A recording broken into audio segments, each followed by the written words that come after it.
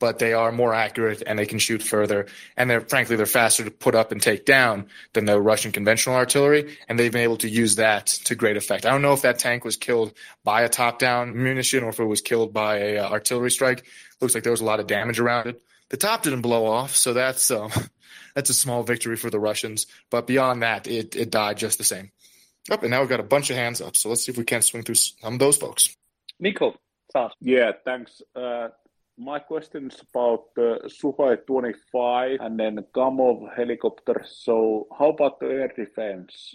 How successful has this been? So you're talking about the Su-25s for the Russian side, right? Yeah, Su-25 aircraft and then the Kamov helicopters, attack helicopters. Yeah, so we've seen both of those get shot down. Su-25, and correct me if I'm wrong, there's an Su-24, and I get them confused all the time, as with the 27s. I'm not an aviation buff. Su-25 is like a ground attack aircraft. Similar, is a very broad strokes what we would use the A-10 for here in America. You know, it has a big gun. It shoots things at the ground. It kills enemies. The Kamov helicopter, if you're talking about the Ka-52, that's one of Russia's more modern helicopters, and it's very easily distinguished because it has two helicopter blades stacked on top of each other. They've both been shot down. In fact, two of those helicopters, and these are, again, one of Russia's, if not Russia's most modern helicopter, one of them, maybe the next one up. They've been shot down from everything from, anti-aircraft guns to missiles to shoulder-fired rockets to, in one case, two guided missile launchers. They call it a Stugna. That's essentially something where you fire it and it's wire guided, I believe. So you hold the crosshair on the target and it hits it. These helicopters just sit there in the air and you're doing the equivalent of pointing a laser pointer at them for 10 seconds until the missile hits and blows them out of the sky. So they haven't been doing a very good job with it. They've lost, at minimum, from visible reports, at least 10% of their modern helicopter fleet, the Ka-52s. They have a number of others that have been used. What we've seen lately is interesting in the use of their aircraft. They do seem to feel the pinch, whether it's because they've lost a lot of trained pilots, whether it's because they're realizing that the whole battlefield is awash in anti-air systems. It's unclear. But rather than doing what you would expect someone to do with a helicopter, if you ever watched Apocalypse Now or something where it kind of goes along in the air, aims down and kills everything below it, they're standing a distance back from the battlefield, flying in real quick, pitching up. So now their nose is pointing at the sky, shooting off a bunch of rockets, and then popping flares and running away. Now, there is some reasons for it. There are ways that they can set their computer so it targets an area and then they're firing missiles. But at this point, you're basically using your very expensive, very fuel-consumptive helicopter as a really crappy rocket artillery platform. That's not something you would do if you had full control over the airspace. In areas where Russia does have control over the airspace or air supremacy, specifically Mariupol, we have seen extensive use of fighter bombers, even some of their heavier bomber fleet, the Tu-22s. I don't know what you would compare them to in America, like a B-1, something like that. Some aviation buff can probably correct me. But they've been using those with heavier bombs to pound the Azovstal plant into rubble. And, does that answer your question? MP, does that answer your question? MP, Mikko? He may not be able to hear you. We had this a couple of times earlier today. Absolutely. Mikko, can you hear us? Yeah. Thanks. Absolutely, yeah. Okay. By the way, language, I wouldn't compare the Tu-22 with a B-1 by any stretch of the imagination. What's a better NATO analog for that craft? F-111. Which one? Yeah. But not by design, by hope, but not by functionality. Are we in agreement? 100%. It's old. It's a supersonic bomber. It's not quite as large as some of others Russian strategic bombers. Those like the Tu-95 would be more comparable to like a B-52. We haven't seen those used in carpet bombing yet. We have seen them used for air launch of cruise missiles against Ukrainian towns. There's a number of reasons for that. My hypothesis is that Russia's just running out of their ground-based missiles, or at least the ones they had nearby. They've fired somewhere in excess of 2,200 rockets into Ukraine at this point, and early reports said they were only expecting to use about 300 for their shock and awe campaign, and then they would storm in 3 days. obviously we're 7-8 times that now, so they're having to rely on more exotic missile systems, things fired by submarines in the Black Sea. The Black Sea Fleet has really just become a missile launching platform at this point, as well as a number of these air launch cruise missiles. I see we have a couple more questions. There is, by the way, my friends always called it a flying trash can, but that's a different thing. I don't know who is up next. Cajun, or I'll be happy to go, although I feel like I've been talking a bit too much today. That's all right. If you have a question for language, that's great. It would be interesting to keep track of the reason I asked about the 2nd Taman Guards is that division has an interesting history. When Stalin died in 1952, 1953, the Taman Guards were actually put in the streets of Moscow to make sure there wasn't any unrest. When they had the attempted coup in 1991, the Taman Guards were put in the streets of Moscow along with the 4th Guards Tank Division that you mentioned in the attempt to overthrow the government. What's interesting is that a tank commander from the Taman Guards actually turned his tanks around.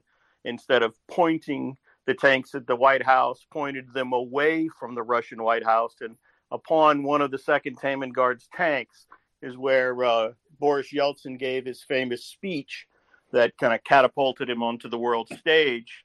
And, the Soviet Union fell apart shortly after that.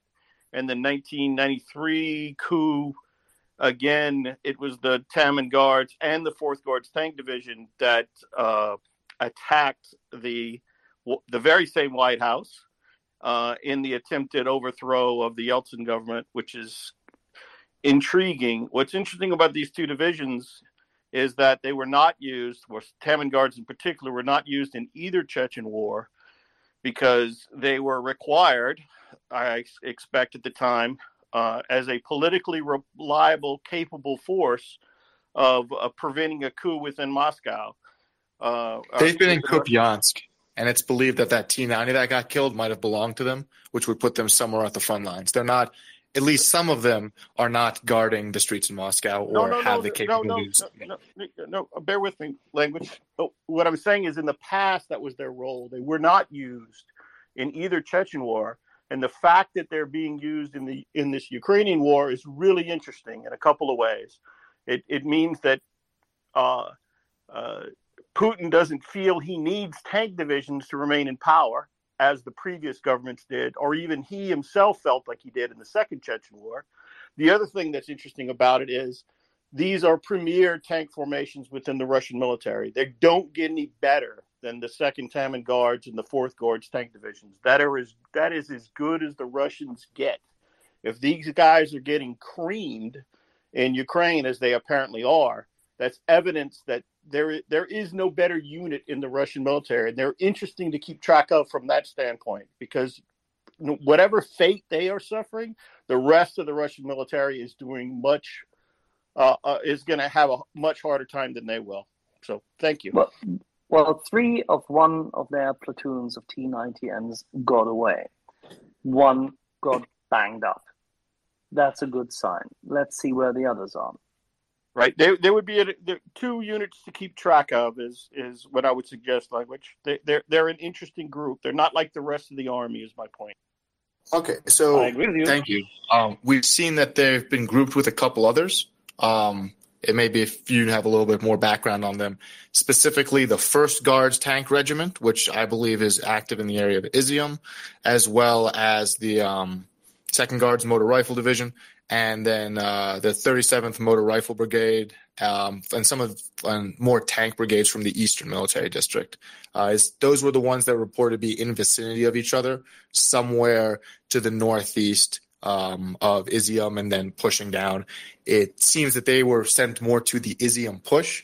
I actually do have a map here that shows Russian forces positions. If you give me a couple seconds to try and pull up and see where those are believed to be now, and see if there's any other units that are alongside them that you might know more about, especially some of their historical significance. Like you said, these are not, for lack of a better term, these are not the scrubs of the Russian army. These are guys who are nominally, allegedly, very capable, and we're seeing that they're not, at least not in this kind of war. Exactly. This is the cream of the crop without a doubt, that's in the 1st Guards Tank Army, where the 2nd Tenman Guards and 4th Guards Tank Division are, and whatever constituent, whatever brigades happen to be with them. That should be the very best that the Russians have. And we can talk about this offline as well, Language. I don't want to dominate the conversation. No, I think it's very interesting. Honestly, it's definitely something worth looking more into, and I really do appreciate you bringing it up. Let me see if I can pull some of the questions in the meantime. We're receiving more than 30 messages on this topic already, so please keep going. Yeah, I'm still trying to pull up the map here with the Russian military units on it. I need to figure out where I stuck that. But, and in the meantime, while we kind of circle back to that, if we have any other questions. We have Jack and Epsilon. If you have questions for Language, please go. I'm very interested in attrition of Russian artillery. And if we're seeing the question is, are we seeing any increased attrition of Russian artillery, either through, the beginning of counter-battery fire or, lack of ammunition, but what is the situation with regard to Russian artillery? Well, they continue to use it. That is one of the few things that Russia has been consistently effective in using. I mean, it's not a complex system. They just keep running more shells to it. They've utilized that considerably in this war. They continue to use it along the front lines. It seems that, in general, Russia has no desire to engage in urban warfare. They've seen what that looks like for them. As a result, instead, they just step outside of cities and shell them into the ground. That's generally what we're seeing. I mean, I don't know how degraded they are. I guess my question regards, the beginning to the usage of the M777s or any of the new Western artillery in counter battery activities. Are we beginning to see any of that, or is it still too early? We've heard reports of it. There hasn't been any pictures or videos, nor really should we be getting any at this time. Which says counter battery. You can think about it as a really high stakes game of Battleship. When your enemy shoots, you can find out where they are with a number of different things. And then if they miss their first shot or their salvo or they're hitting the wrong area, and we've seen them do that a couple of times because the Ukrainians have gotten very good at it's called shooting and scooting. So they shoot and then they move. And then when the Russians, who can also figure out where the Ukrainians are firing from, return fire or bring an airstrike down, they're just bombing empty fields. And there's some elements of NATO intelligence that are helping with that. But here we've seen a number of cases where Russian artillery is being killed while it's still deployed, which implies to me that they're not able to do the shoot and scoot nearly as quickly, especially with their fixed artillery. And there's been a few where they've really entrenched themselves. It doesn't look like they had time to figure out that they were being shot at or that they were trying to pack up. And then there's just a bunch of dead Russians around, some smoking trucks and a few artillery guns. So it's a very long way of saying we know they have some capability for counter battery fire. Has all the counter battery equipment from the West arrived yet? Honestly, I have no idea. I'd suspect that it's starting to filter in some way, shape, or form, though. Yeah, one of the other aspects of a counter battery situation, as I understand it, is that it just makes artillery crews nervous as well. If you think every time you fire off your guns you're going to be a target, you have a different operational kind of situation. The Language. Do you mind if I just jump in here really quick? Absolutely. So I'm sorry. I'm sorry if I come through broken. My internet's a little spotty where I am. I will just address this when it comes to counter battery fire and the like, especially on the Ukrainian side. There's two components to that. There's the artillery piece itself. So think of the M777, right, or the Paladin that we saw got dropped off probably about a month ago. But it's keeping the ammunition ready at their disposal, right? It's one thing to have the gun. It's another thing to have a consistent amount of ammunition. So that way you can switch from counter battery fire to assisting ground movements at the same time. Counter battery fire isn't what you might consider to be too intensive in terms of the number of rounds because they're not moving around, right? But what does tend to get intensive is when you're actually shooting at Russian ground targets. So think tanks, BMPs, IFVs, troops in the field, right? Supply trucks. That gets very ammunition expensive, if you will. And what we're seeing that the Ukrainians are having a much better time getting bullets to the gun, so to speak, than the Russians are. And so in regards to your question about counter battery fire, yes, we're seeing a little bit more success, but I want to caution you that counter battery fire isn't just against these howitzers, right? These towed pieces. Counter battery fire can be a Paladin, it can be an M777, it can be a suicide drone that's targeting an MLRS truck, right? And so what we're seeing more steadily now coming online is not just one type of counter battery, i.e., say the D-30, right, which is essentially like, the Russian howitzer, if you will. It's a really ancient piece of crap. That is one thing, but you're seeing a much wider menu of choices when it comes to the Ukrainians and what they use for the counter battery fire, and that I think is what's going to tell the tale, right? The menu increases, but then the logistics behind that to keep the guns firing is the multiplier, right? It's what really changes the game, because if you carry 2 tons of ammunition, that's great. That'll help you out for maybe a couple of days, maybe a day if you're a battery. But then what do you do the next day and then the next day? And so that way the Ukrainians don't have to pick and choose whether or not they're going to be like, well, we only have so many rounds. We can either shoot at the artillery or we can shoot at ground troops, right? You want to give them the option to be able to do counter battery fire, for half the day, and then be able to switch to do supporting fires for advancing infantry. And that's where it's a subtle difference. It's not apparent. You can't see it, but an artillery crew on reduced ammunition has to pick when it can fire.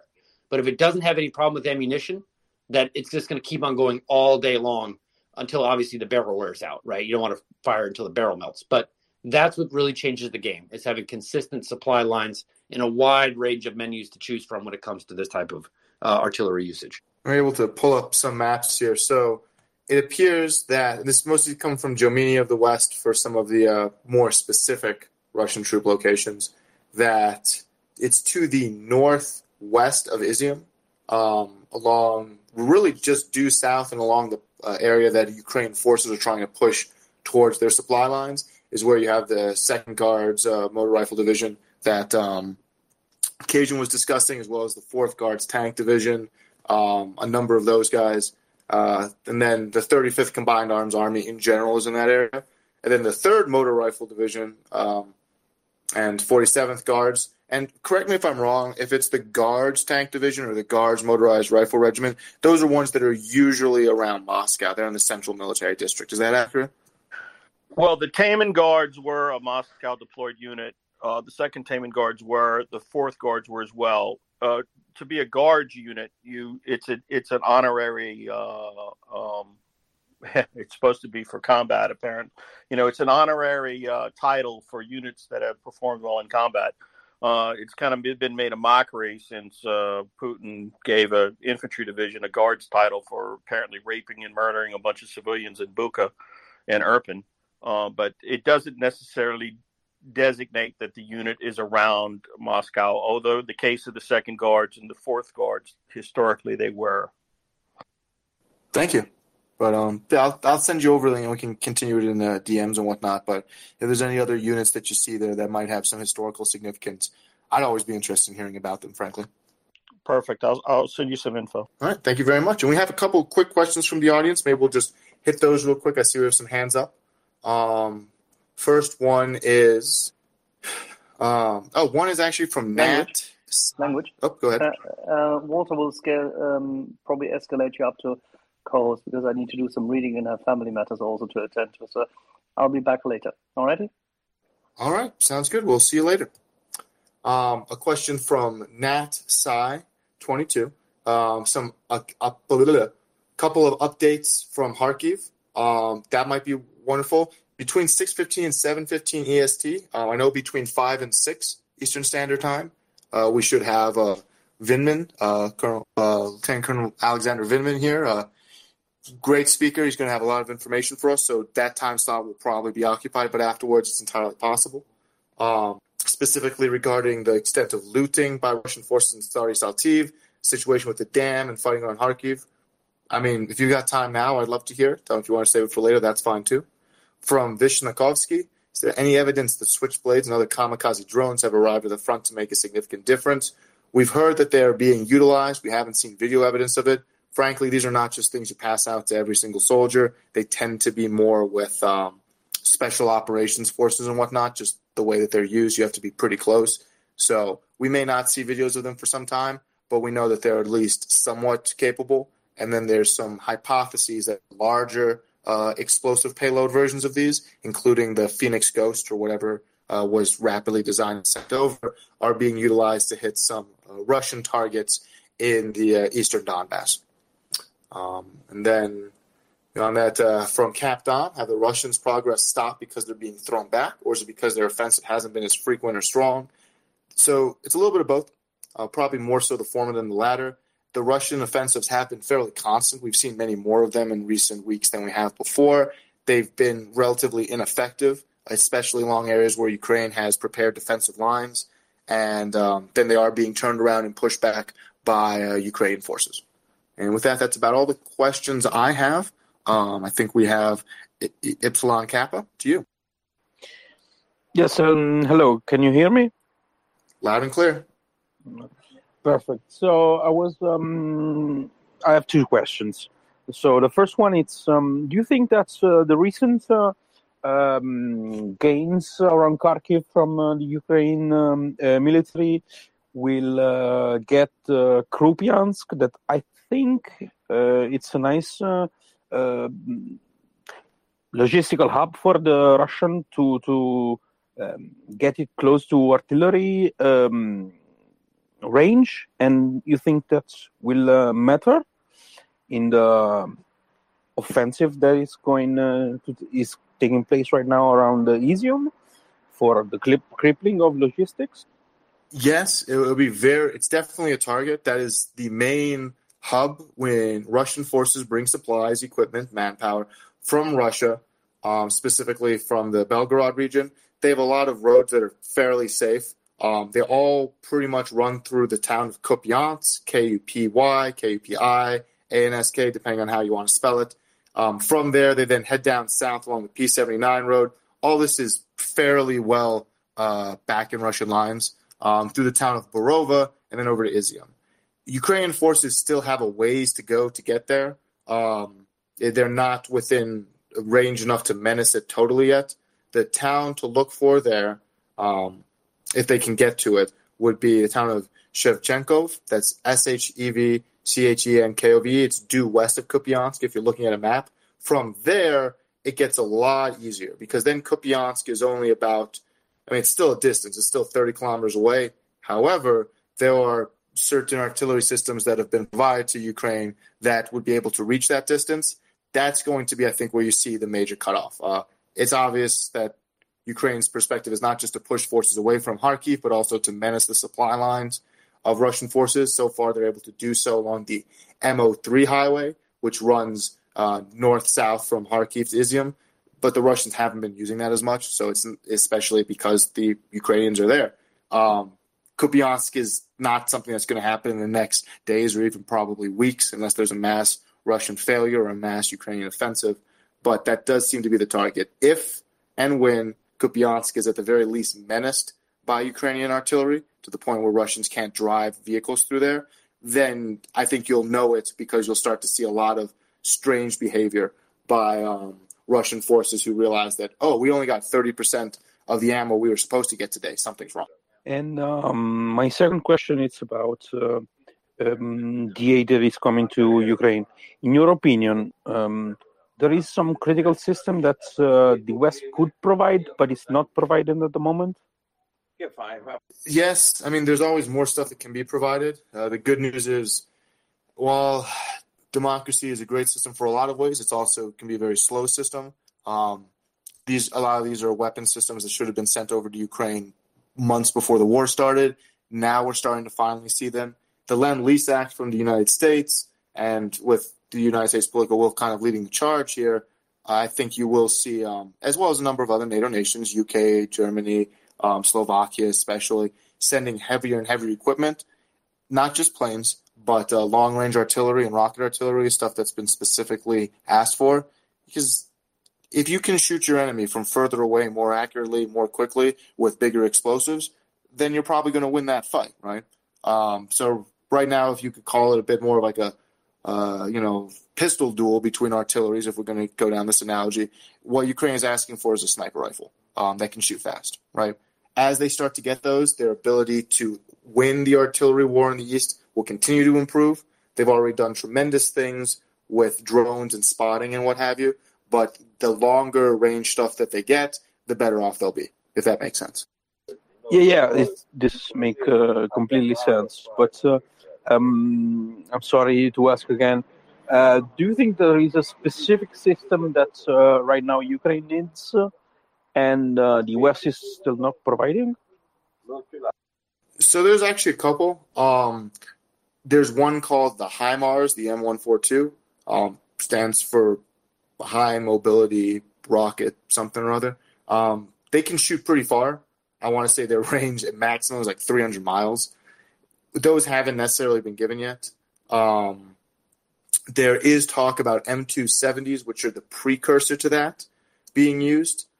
These are same rocket artillery because there's only so far you can push a bullet, right? And there's things like the Excalibur shell, which will make life easier. But rocket artillery can just go much further. And as compared to some of the systems that we've seen Russia using, like the Grads and whatnot, that fire a number of small rockets, some of these are essentially very small ballistic missile platforms, so they can shoot one large missile very accurately for very large distance. This would also allow Ukraine to target Russian command and control positions as well as some fuel supplies. And these are the ones that even just today, the commander-in-chief of the Ukraine Armed Forces, Zaluzhny, spoke with the chairman of the Joint Chiefs of Staff in America, saying how they specifically need these two. So that's the M270 and the M142, and their rocket artillery launching systems. Those are the big ones that they've asked for. Yep, thank you very much. And I'll see the space to whoever has question, but thank you. All right, we have some other questions here from Daniel Perkins. A question about Kherson and surrounding areas. I was expecting an attack on the city, but seems to have gone quiet in the last week. Is it a stable line? Are there villages exchanging still? The Russians have been entrenching. This is a good time to kind of talk about Russian force composition and whatnot in the area. There's a lot less Russian troops around Kherson than there are around in the Izium Donbass region. They're saying that there's only like 7 battalions. So somewhere on the order of, if they're at full strength, 7,000 guys. Now, there's probably more that we don't know about, but that's not a lot to hold the whole front all the way from the Black Sea over to the Dnieper River. They've said that there's about 160 kilometers of front line that they need to cover. Obviously, they can't cover every single inch, but that means that for every one of these battalions, they have to cover about 23 kilometers. So we've seen the ability for Ukrainians to go way far into Kherson, come back before the Russians can figure out what's going on and assemble some kind of quick reaction force. It's actually the largest distance between any battalion group that we've seen. But I also believe that the Ukrainians have not been committing massive amounts in that region. There's not an equal number. There's definitely more Ukrainian forces there than Russian, but it's not such a numerical advantage at this point that it's worth it to try storming the city. Though they have continued to maneuver against Russian forces, especially to the northwest of the city in the area of Chornobyka, and just destroy Russian command posts, Russian supplies, Russian aircraft. It appears that right now the biggest bulk of Ukrainian forces is sent over to the east in order to stop this advance by Izium. If I was a betting man, I'd say once the Izium push has been resolved in one way, shape, or form, then we'll start to see more offensive operations on Kherson. Also because if Russian troops start to lose any more people in the Zaporizhzhia or Izium regions, then where are they going to pull forces from? They might decide, okay, well, we're going to pull some of the stuff back from Kherson. So that's kind of a general statement on that. Hopefully it answers the question. It's also important to know, because we can run through these specific regions. When we say battalion tactical groups, that's the military unit the Russian army has been using in this war. Generally, they're supposed to have at full capacity about 800 guys. That's not 800 people pulling triggers. That's really is only about 200 to 300 of those are actually people who can engage in frontline combat. Maybe another 100 or so more who are, riding vehicles and doing mechanized operations. They've also been sufficiently degraded even before the war. There's a number of these that were saying that they were at 100% readiness when in reality they were closer to 60%. That was an extreme example, but a lot of them have been somewhere between 70 and 80% at max. And now after 2 months of war and being degraded, the number's a lot less then. So when we say battalion tactical groups, it doesn't mean that every single one of these is necessarily 800 people, but it's still worthwhile to just have a general figure. So in Kherson, between the area to the southwest of Kherson that meets the Black Sea, Alexandrivka, all the way up to really the border of Kherson province where it meets the Dnieper on the northeast, there's about 7 battalion tactical groups. Like we said, they're trying to cover like 23 kilometers. They're not doing so great. Zaporizhia, which is further to the east, and that includes the region where you have Mariupol and some possible attacks towards Kryvyi Rih and whatnot, there's about 13 battalion tactical groups for 130 kilometers. So that's about twice the amount of folks, and they have half the amount of area that they need to cover compared to the guys in Kherson. Moving further to the northeast, and you'll start to see a trend here, there's approximately 27 battalion tactical groups in the southeast. So now, again, we're doubling what we saw in Zaporizhia over a similar amount of territory. So those guys only have to cover about, 4 or 5 kilometers a pop. So that's a much more solid line of defense, line of attack. Ukrainian forces can't slip through nearly as easily, and these forces can be supported by their allies pretty quickly. Moving up towards Severodonetsk, Izium, we're also seeing real large number, somewhere on the order of 40 battalions there. And that's a very wide area, kind of stretches up to where you were talking about before with that push by Ukrainian forces towards the MO3 highway. There's about 40 battalion tactical groups there. It's unclear how many of those are at full condition, how many are wounded. A lot of these guys came from the previous offenses north of Kyiv, where they took substantial losses. But they're only having to worry about 2 or 3 kilometers between each of these units. At 160 kilometers, there's 40, battalions. That's a much stronger defensive or offensive line. And then finally, up by Kharkiv proper, they've moved a lot of units away. It appears that there's only about 5 battalion tactical groups to the east near that city of Sari Saltiv for 100 kilometers. So they've got it. It's the same situations you had in Kherson. They're covering a very wide area with an insufficient number of troops, and they're able to get picked off more easily. But I see we have a question from Jan Wunsch to you. Hey, thank you for letting me ask my question. We've seen Boris Johnson telephone with Zelensky and trying to figure out how to stop Russian long range or short range weapons from the air, or even rockets from Russia. And so my question is, of course, we've seen rocket launches as far as Lviv from Russia, and my question would be, how could you defend that, if you even could defend that as a Ukraine entity, and what would have to be delivered to kind of fix that in the defense of air defense for Ukraine? Thank you. So it's a good question. Long-range air defense systems, things that can actually intercept ballistic missiles, cruise missiles, are what's really sorely needed. Yes, they can. If you can shoot down a cruise missile, you can also shoot down a plane, so they are multi-use. The S-300 system is one that's been talked about a lot because these systems are very technical. They take a lot of training to know how to use. It's not like we can just send over Patriot missile launchers and have them up and running in a week or two. It would be months. So the S-300 is the big one. That's a Soviet-made system. As a result, there's not a tremendous amount of them in the stockpiles of NATO countries or NATO allies, but at least one of them has been sent, and is, I believe that one's from Slovakia, who also made some comments about possibly sending over a large number of their air force in exchange for being protected by a neighbor. And that one's somewhere in the south, either near Kherson or Zaporizhia. But that's the big one is the S-300 systems. There are others, missile defense, but those are going to be able to protect a much smaller area, and they're not going to be as effective. An S-300 can hit something that's, 100 kilometers away much more accurately than something that can only hit 10, 15 kilometers away. Okay, yeah, that's interesting. Of course, we have seen S-300s from Slovakia, I believe, delivered.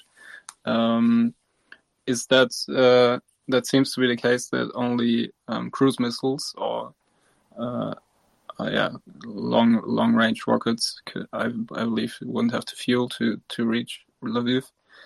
So is it the case that only cruise missiles can reach kind of western Ukraine, or is it even possible that there might be some kind of stratospheric bomber over Ukraine that's not in range for S-300?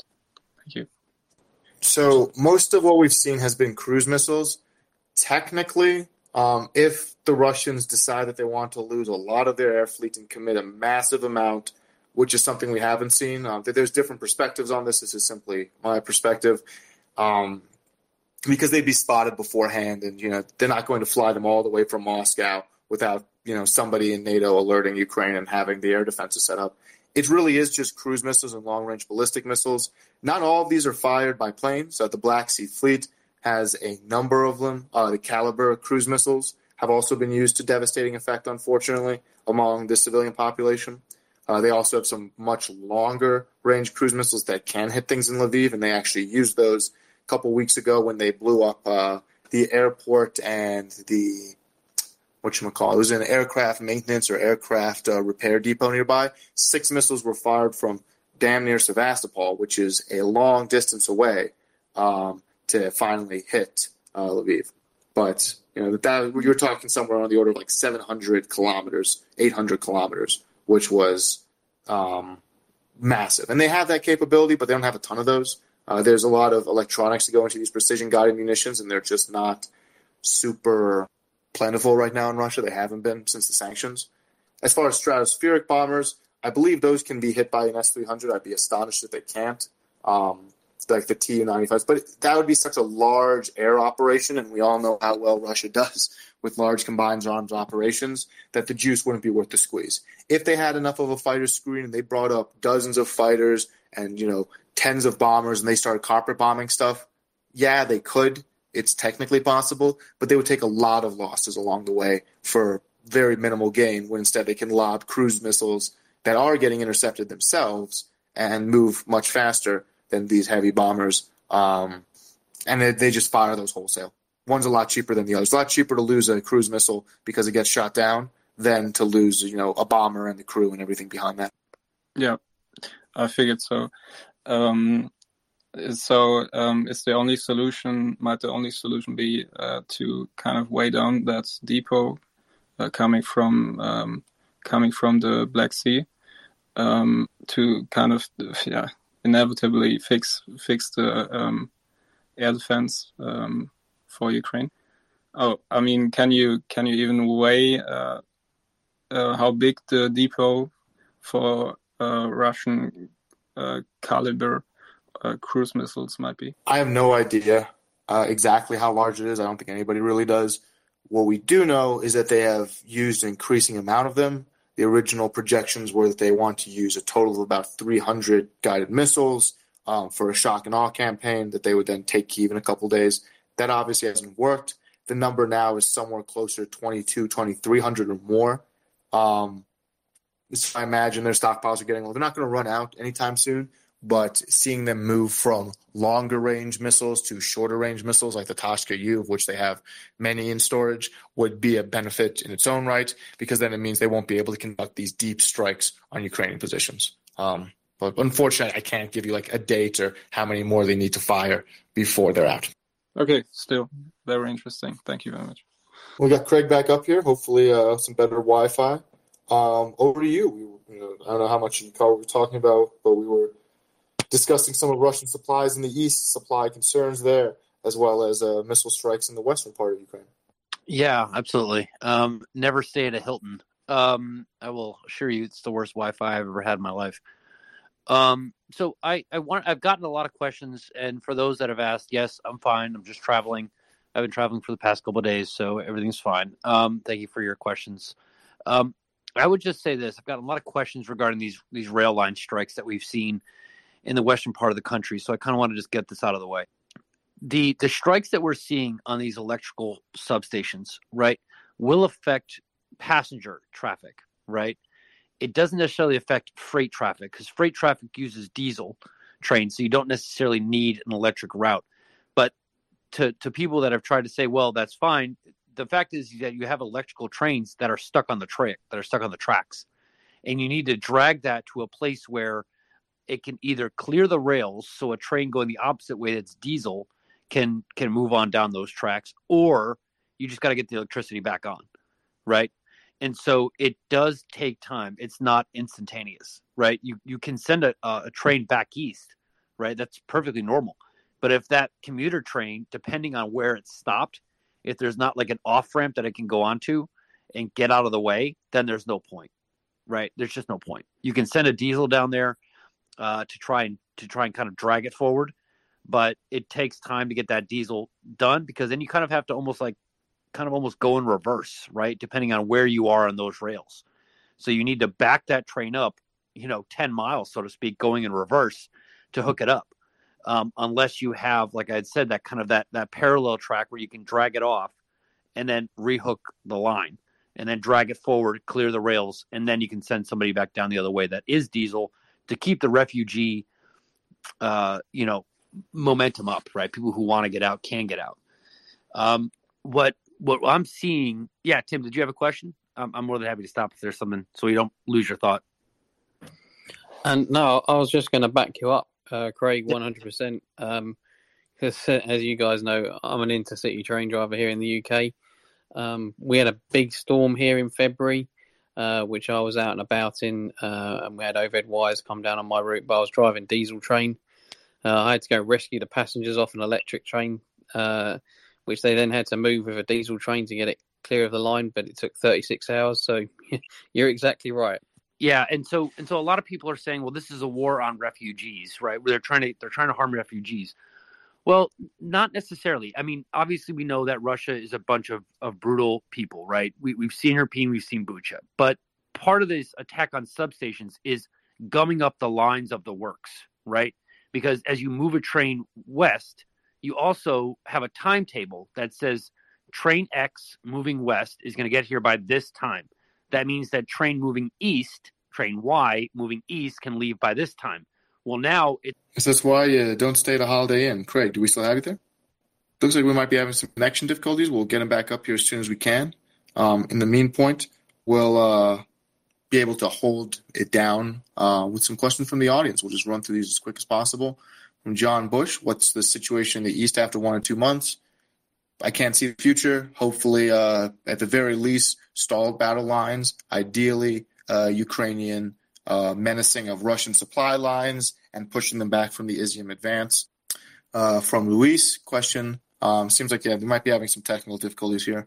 There's read a report from Reuters that in U.S. there's a shortage of Stingers and Javelins. They already gave 1/3 of the stock to the Ukrainians. Could this be a game-changing if U.S. now limits the aid of these items?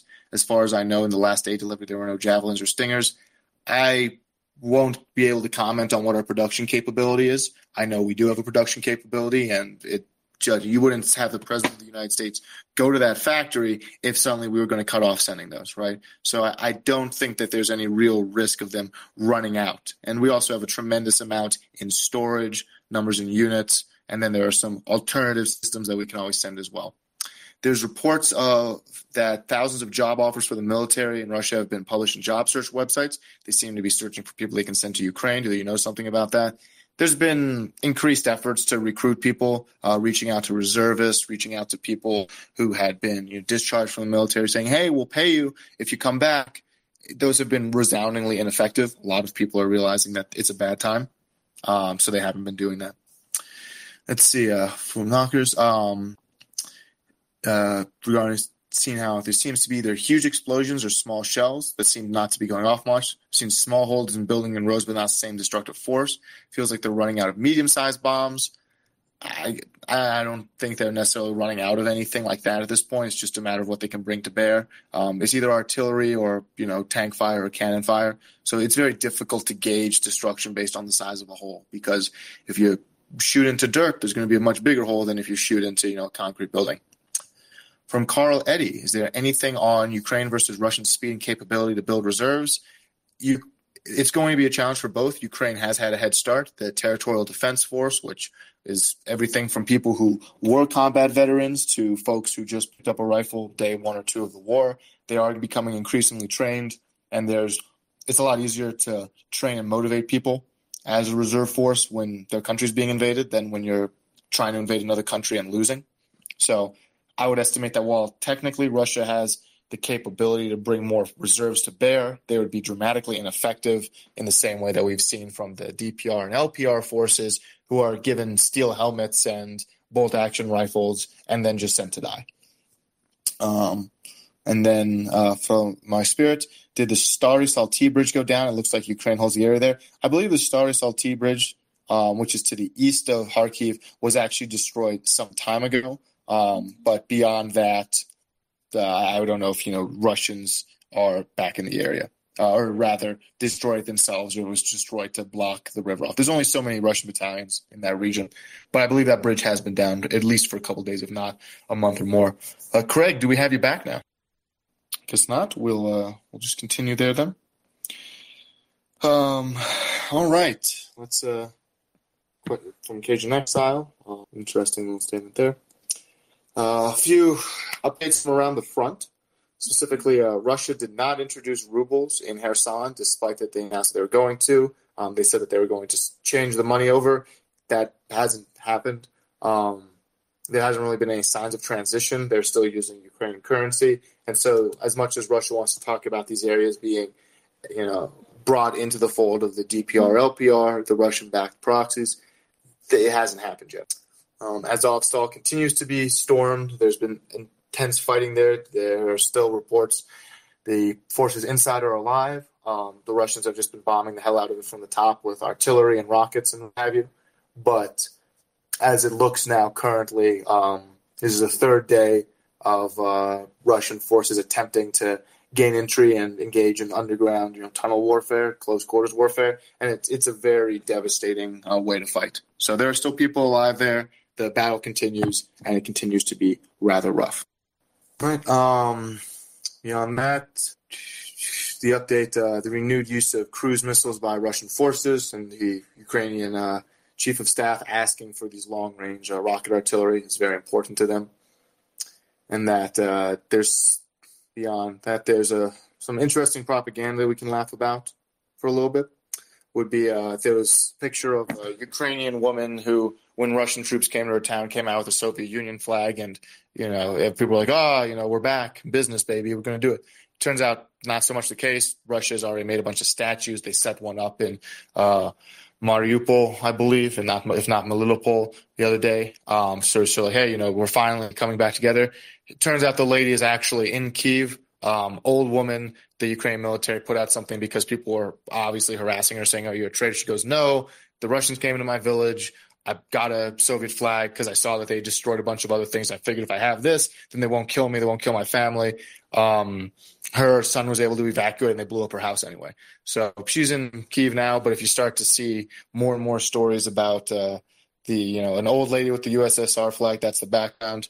Another interesting and comical piece of Russian propaganda is they say that they found evidence of the Ukrainian military using black magic and practicing Satanism because somebody sprayed like a pentagram on the side of a Ukrainian military base. So there's and that's actually getting real traction in Russian media circles about, deals with the devil and blood sacrifice and yada, yada, yada. So it's becoming more and more of a reach on Russian propaganda channels these days. Let's see what else. This is the issue with live updates. Sometimes there's just, there's a lot of information and it's a bit of a fire hose. We do have a couple more speakers up here though. Nina, as well as Mystic Cult. GW, if you guys have anything you would like to talk about or any topics you'd like to discuss. And also, we finally got Luis back up here. Hi there. This is Grant from Scotland. I wanted to ask, we've seen obviously Russia is keen to celebrate the 9th of May in their calendar.